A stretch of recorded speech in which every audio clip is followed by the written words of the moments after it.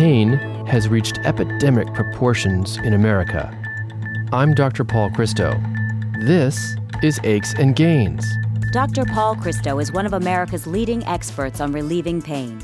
He's board-certified, Harvard-trained, and a pain medicine specialist at Johns Hopkins. U.S. News & World Report ranks him as a top doctor and among the top 1% in the nation for pain management.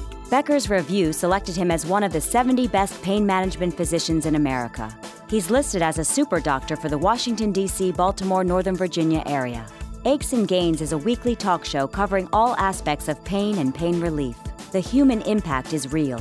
Older adults, children, and even infants struggle to cope with pain. But there's hope, and there are treatments that can ease pain and suffering. The show offers compelling stories about people who've found relief.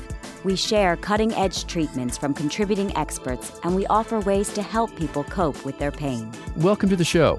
More than 70 million Americans suffer from some sort of sleep disturbance. Not only that, but almost 70% of those suffering from pain complain of sleep problems. The relationship is reciprocal. Pain often disrupts sleep, and poor sleep can worsen pain. Whether it's insomnia or sleep apnea or even narcolepsy, we all need healthy sleep to revitalize us. It can be a treasure beyond description. But when pain is the thief robbing us of that treasure, night after night, it's time to seek special medical help. Gwenn Herman, Executive Director of Pain Connection, shares her secrets to better sleep after struggling with chronic pain for 17 years. Then Dr. William Kohler, Medical Director of the Florida Sleep Institute, provides his expertise on how to restore healthy sleep patterns. Aches and Gains is supported by Medtronic, Endo Pharmaceuticals, Pentec Health, and Boston Scientific. For live online listening to Aches and Gains, please go to paulchristomd.com. To access podcasts of the show, please go to paulchristomd.com. That's paulchristomd.com. If you have questions or comments for Dr. Christo, especially for upcoming shows, please email him at achesandgains@gmail.com. That's achesandgains@gmail.com. Gwenn Herman is a social worker and the Executive Director of Pain Connection. Sleep has been a struggle for 17 years following a motor vehicle accident that caused persistent pain. She's here to share the strides she's made in finding a routine that's helped her feel rested. Gwenn, welcome to Aches and Gains. Thank you. Tell us about the traumatic event that occurred 17 years ago. I was parked at a stop sign, and my two children were in the car with me, and I was just bending over to my right to get my sunglasses when all of a sudden I just felt this huge impact, and I blacked out a little bit and came to, just checked the kids and couldn't believe that somebody hit me because I wasn't moving. Within maybe half an hour to 45 minutes, pain started to radiate in my neck, in my shoulders, all the way up to my head. And it was an unbelievable amount of pain that was going on. I also felt a little bit out of it, called my husband. He came to pick me up. We went to a medical emergency 24-hour place. They did an x-ray. They told me I had whiplash. They also told me I had a slight concussion, and that I would be okay in 48 hours. And he gave me a couple of different medicines to take and sent me home. So I was in agony, but I figured, okay, I have whiplash. I'm going to take the medicines, and I'm going to pay in 48 hours. I took the medicines, and I broke out in hives all over my body from top to bottom. That's awful. How was your life impacted? I couldn't drive. I couldn't pick them up. I couldn't cook. I couldn't clean or anything like that. I'm a social worker. I could barely sit to listen to somebody else because the pain was excruciating. My husband had to take off a lot of work, to take me to medical appointments and different tests, and also to take care of the kids. And the pain didn't just end, though, in your neck and your shoulders and in your head, did it? Eventually, it went to myofascial pain and then fibromyalgia. I have TMJ, migraines, and also became gluten and dairy intolerant because of that, and I have a thyroid problem. Gwenn, how intense does the pain get? Right now I'm doing the best that I have been, but it can go to an 8, depending on, what I'm doing that day or just how I wake up after sleeping. Well, in fact, when did the insomnia begin? Right away, because I couldn't sleep. I couldn't lay down. The pain was just so bad, and that was my worst position, and to this day it's my worst position is lying down. I can't sleep on either side, and I can't sleep on my stomach. I have to sleep on my back. So I would try to just put an ice pack on my neck and usually cry because I was in such pain. I tried taking all these different medicines, but I had reactions to practically every single thing, and that would always set me back. Did the injuries require surgery, and was your sleep improved? Eventually, I had an operation a year later, and I had my disc, I think it was 4 or 5, removed, and I had a hip graft. It did help somewhat because what happened right before the operation is that I lost feelings in both my arms. I couldn't use them. So that came back. It helped a little bit with my headaches, but still I had migraines, and I still wasn't able to turn my neck at all. Gwenn, do you have problems getting to sleep, or do you have problems staying asleep? Oh, I'm unable to get to sleep because that position, laying down, is the worst thing. It just raises everything. Do you ever find that you wake up due to the pain at night? When I first take my medicine that I take at night, I may get maybe 4 hours where I don't remember waking up at all. And then after that, it's, I can't tell you how many times. That's got to be tough. How do you actually put yourself back to sleep once you wake up at night? Well, I know in the back of my mind that if I totally wake up, I will not get back to sleep at all. So I talk myself back into sleep, or I just do guided imagery like meditation. I also am dreaming, and when the pain's really bad, then I'm dreaming that something in my body has pain in the dream. So that will wake me up also. So I try to just change the dream also. It's remarkable that you're able to alter your dream in a way that keeps you asleep and takes you away from your pain. When we come back, we'll talk to Gwenn about how much sleep she needs to feel rested and, in reality, how much she actually gets. I'm Dr. Paul Christo, and this is Aches and Gains. Aches and Gains is supported by Medtronic, the global leader in medical technology, alleviating pain, restoring health, and extending life for millions of people around the world. If you have questions or comments for Dr. Christo, especially for upcoming shows, please email him at achesandgains@gmail.com. That's achesandgains@gmail.com. Welcome back. We're speaking with Gwenn Herman, Executive Director and founder of Pain Connection, which is a chronic pain outreach center.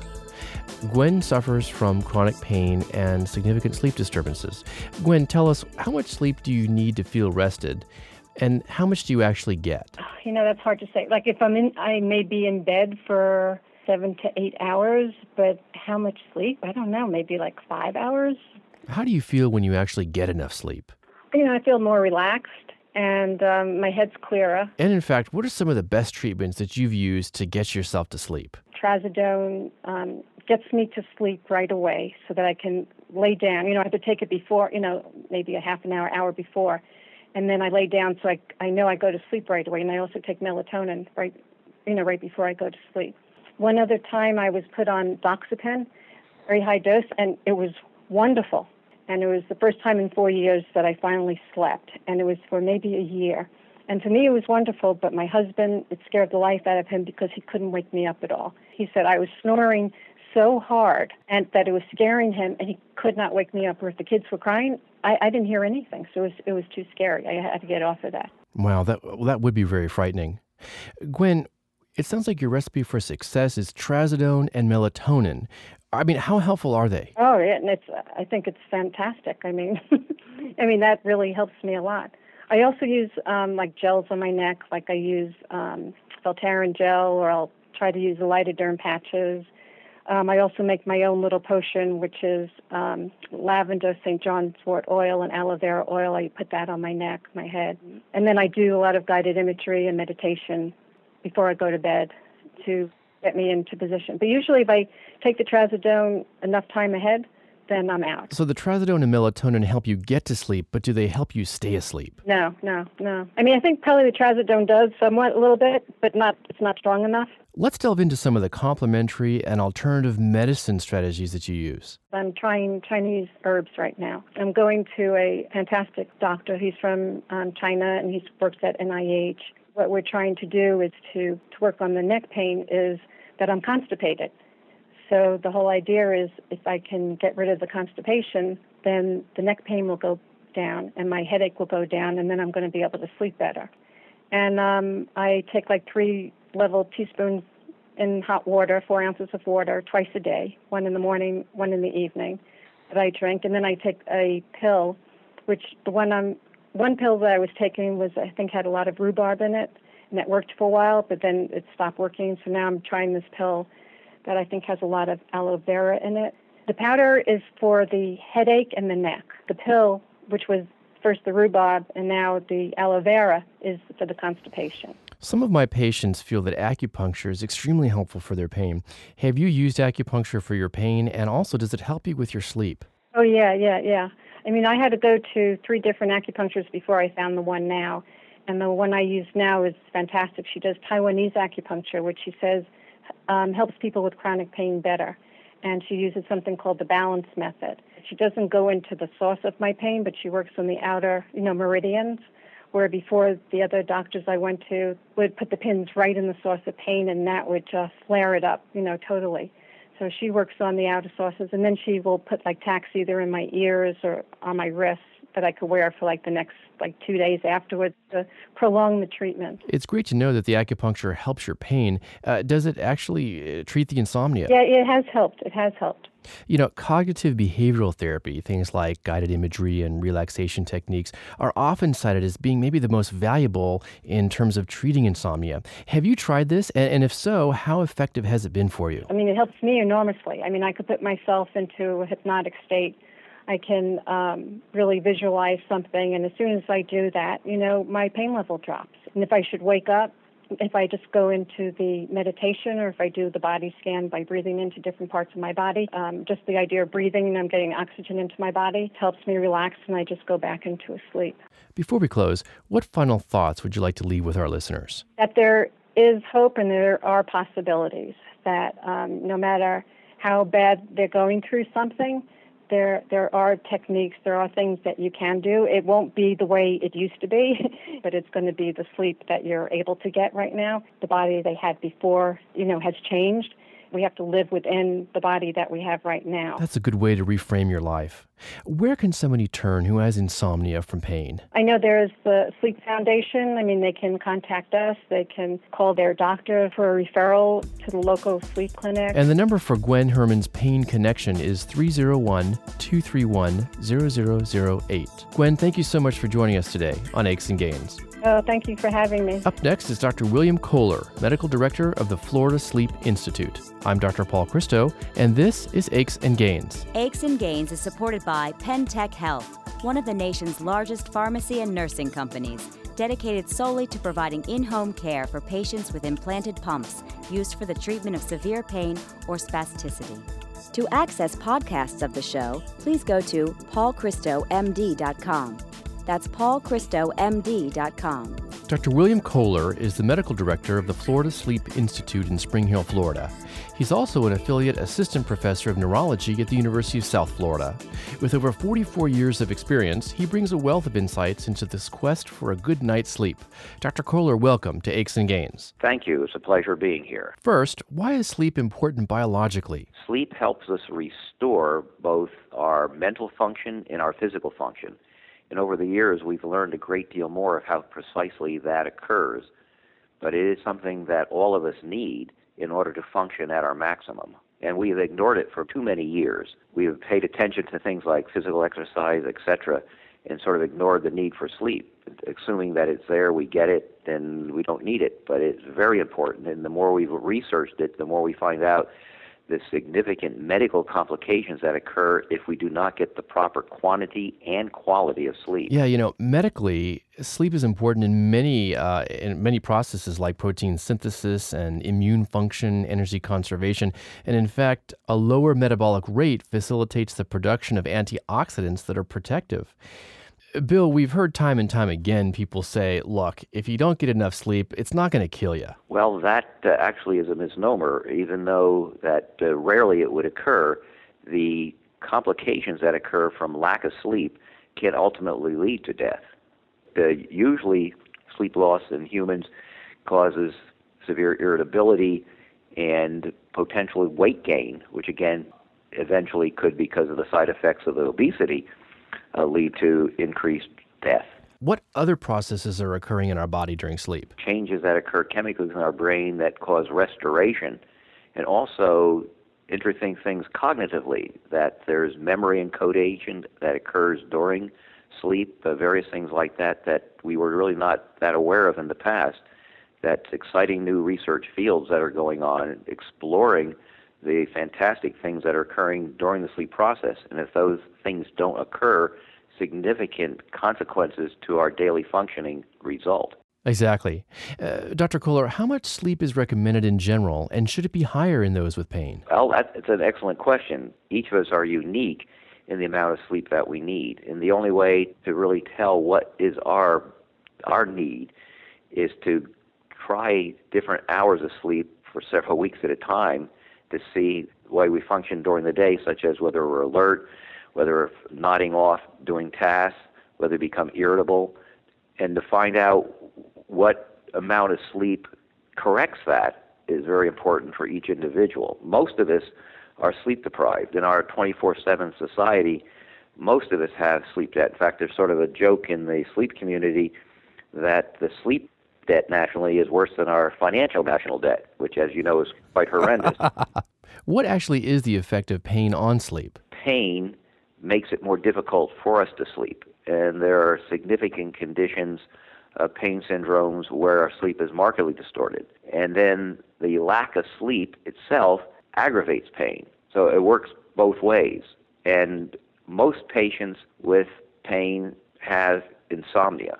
They have difficulty getting to sleep and staying asleep. Yeah, in fact, sleep disturbances in patients with rheumatoid arthritis or fibromyalgia can actually worsen their painful symptoms. Yes, and there's some studies showing that treatment of the insomnia can actually improve the pain.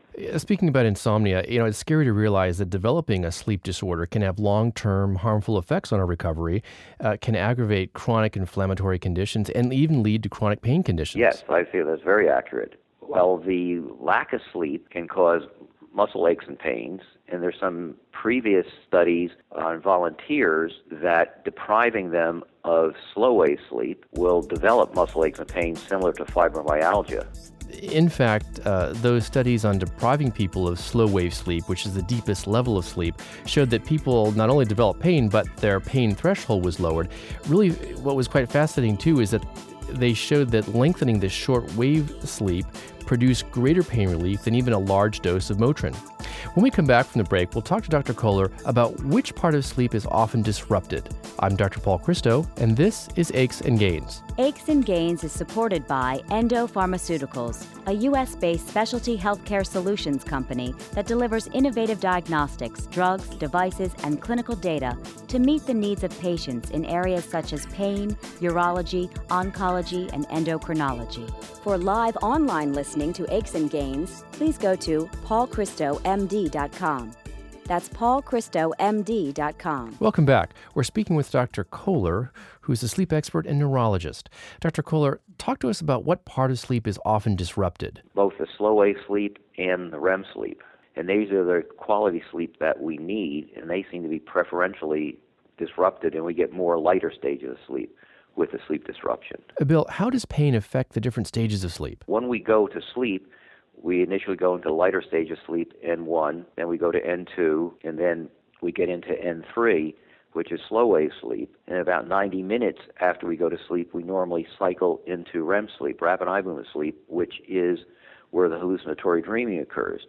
Well, anything that disrupts this, pain, noise, sleep apnea, whatever that disrupts the sleep will bring us back to wake, and then we go back to stage 1 again. So we don't get cycled down far enough because that cycling is disrupted. Bill, which pain medicine should we consider using in people with sleep disturbances? That is a good question. Pain medications, the narcotics, the opioids, will potentially increase the chance for us having central sleep apnea. There are 3 basic types of apnea. One is central, where the signals to breathe aren't there. One is obstructive, which is the most common type that you hear about. And then there's a mixed apnea, which is a combination of the two. So it seems, on the one hand, that opioids can reduce pain and restore sleep. Yet they can also lead to central sleep apnea, which can lead to more restless sleep and more pain. So, Bill, it seems like the recommendation would be inconclusive in terms of whether to use opioids or not for pain. That's right. There's no absolute contraindication to that. It's just something that needs to be monitored carefully. I use tricyclic antidepressants quite a bit to help patients with pain and specifically neuropathic pain. A lot of patients tell me that they really help them sleep. What is your recommendation on the use of these drugs like nortriptyline and amitriptyline? As you know, the tricyclics have been used in the past for pain control and to improve sleep both, because the effects on the central nervous system can be quite marked and can improve the sleep quality. On the other hand, drugs like amitriptyline or Elavil can reduce REM sleep. REM sleep deprivation, we feel, makes you more sensitive to pain, and yet you're sleeping better with the Elavil. Your pain is improved, and yet your REM sleep is decreased. So we don't really understand all the associations there. How about the antiepileptics, drugs like Neurontin and Lyrica? They do improve sleep quality in some people. I have some patients who come to me on benzodiazepines, medications like Valium, for example. What is your recommendation on the use of those medicines for sleep? As you know, the benzodiazepines are not only anxiolytic, but they're also muscle relaxers. They're relaxing, so they can relax the throat muscles and aggravate sleep apnea if it's there. Melatonin, which is produced in the pineal gland, is a natural product, and it's not a hypnotic. Bill, what are your thoughts on the use of melatonin for sleep? It's not something for most people that's going to really put you out, but it does facilitate things to make it easier to get to sleep. There's a recent article about insomnia drugs like Ambien and Restoril being linked to increased mortality and cancer even. Do you think we should avoid these drugs altogether? I would not necessarily say you need to avoid that, but you need to be aware there's a potential downside. And so many of the drug interactions we're not aware of and what they can do long term. I've actually had patients that were on it that have gotten in the car, ended up at a gas station with their pajamas on, had no idea how they got there. Something called cognitive behavioral therapy should be our first line rather than medication. We can combine that with medication, but studies have shown for long-term correction of insomnia, the cognitive behavioral therapy is significantly better than just medication alone. And that cognitive behavioral therapy really consists of things like relaxation, coping skills, and changing negative thoughts about sleep. Bill, talk to us about the importance of sleep hygiene techniques. We're going to bed at the same time. We're getting up at the same time. We have a wind-down period before we go to sleep. We have dull light in the evening, plenty of bright light in the morning. If we're not asleep, within 15 to 20 minutes, we get out of bed. We do something boring, and that happens also when we wake up during the night. If we can't get back to sleep in 15, 20 minutes, we get out of bed, back in bed when we're tired. We utilize the bedroom for sleep and sex if it's positive. When your eye sees the bed, it should be thinking sleep, not war zone. And that will reconstitute a positive feeling for the bedroom. Before they get into bed, write down their concerns on a piece of paper, fold it over, then get into bed.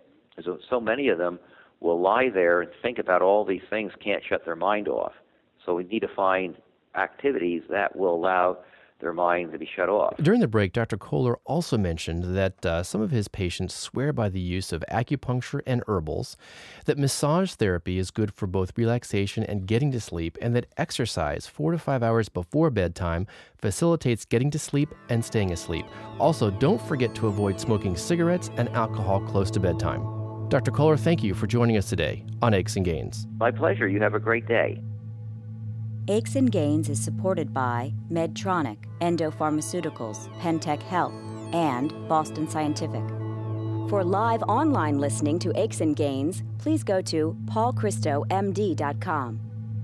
To access podcasts of the show, please go to paulchristomd.com. That's paulchristomd.com. The views and opinions expressed in this radio program are solely the views of Dr. Paul Christo and do not necessarily express the views of this radio station and Johns Hopkins University School of Medicine, nor an endorsement by any or all of them of any of its content. This show provides medical information, not advice. Please consult your personal physician before engaging in any course of treatment or use of any of the techniques or products discussed on this show. Discussion of particular uses of products on this show have not been approved by any of the manufacturers of such products. Follow us on Twitter at Dr. Paul Christo and like us on Facebook, Aches and Gains.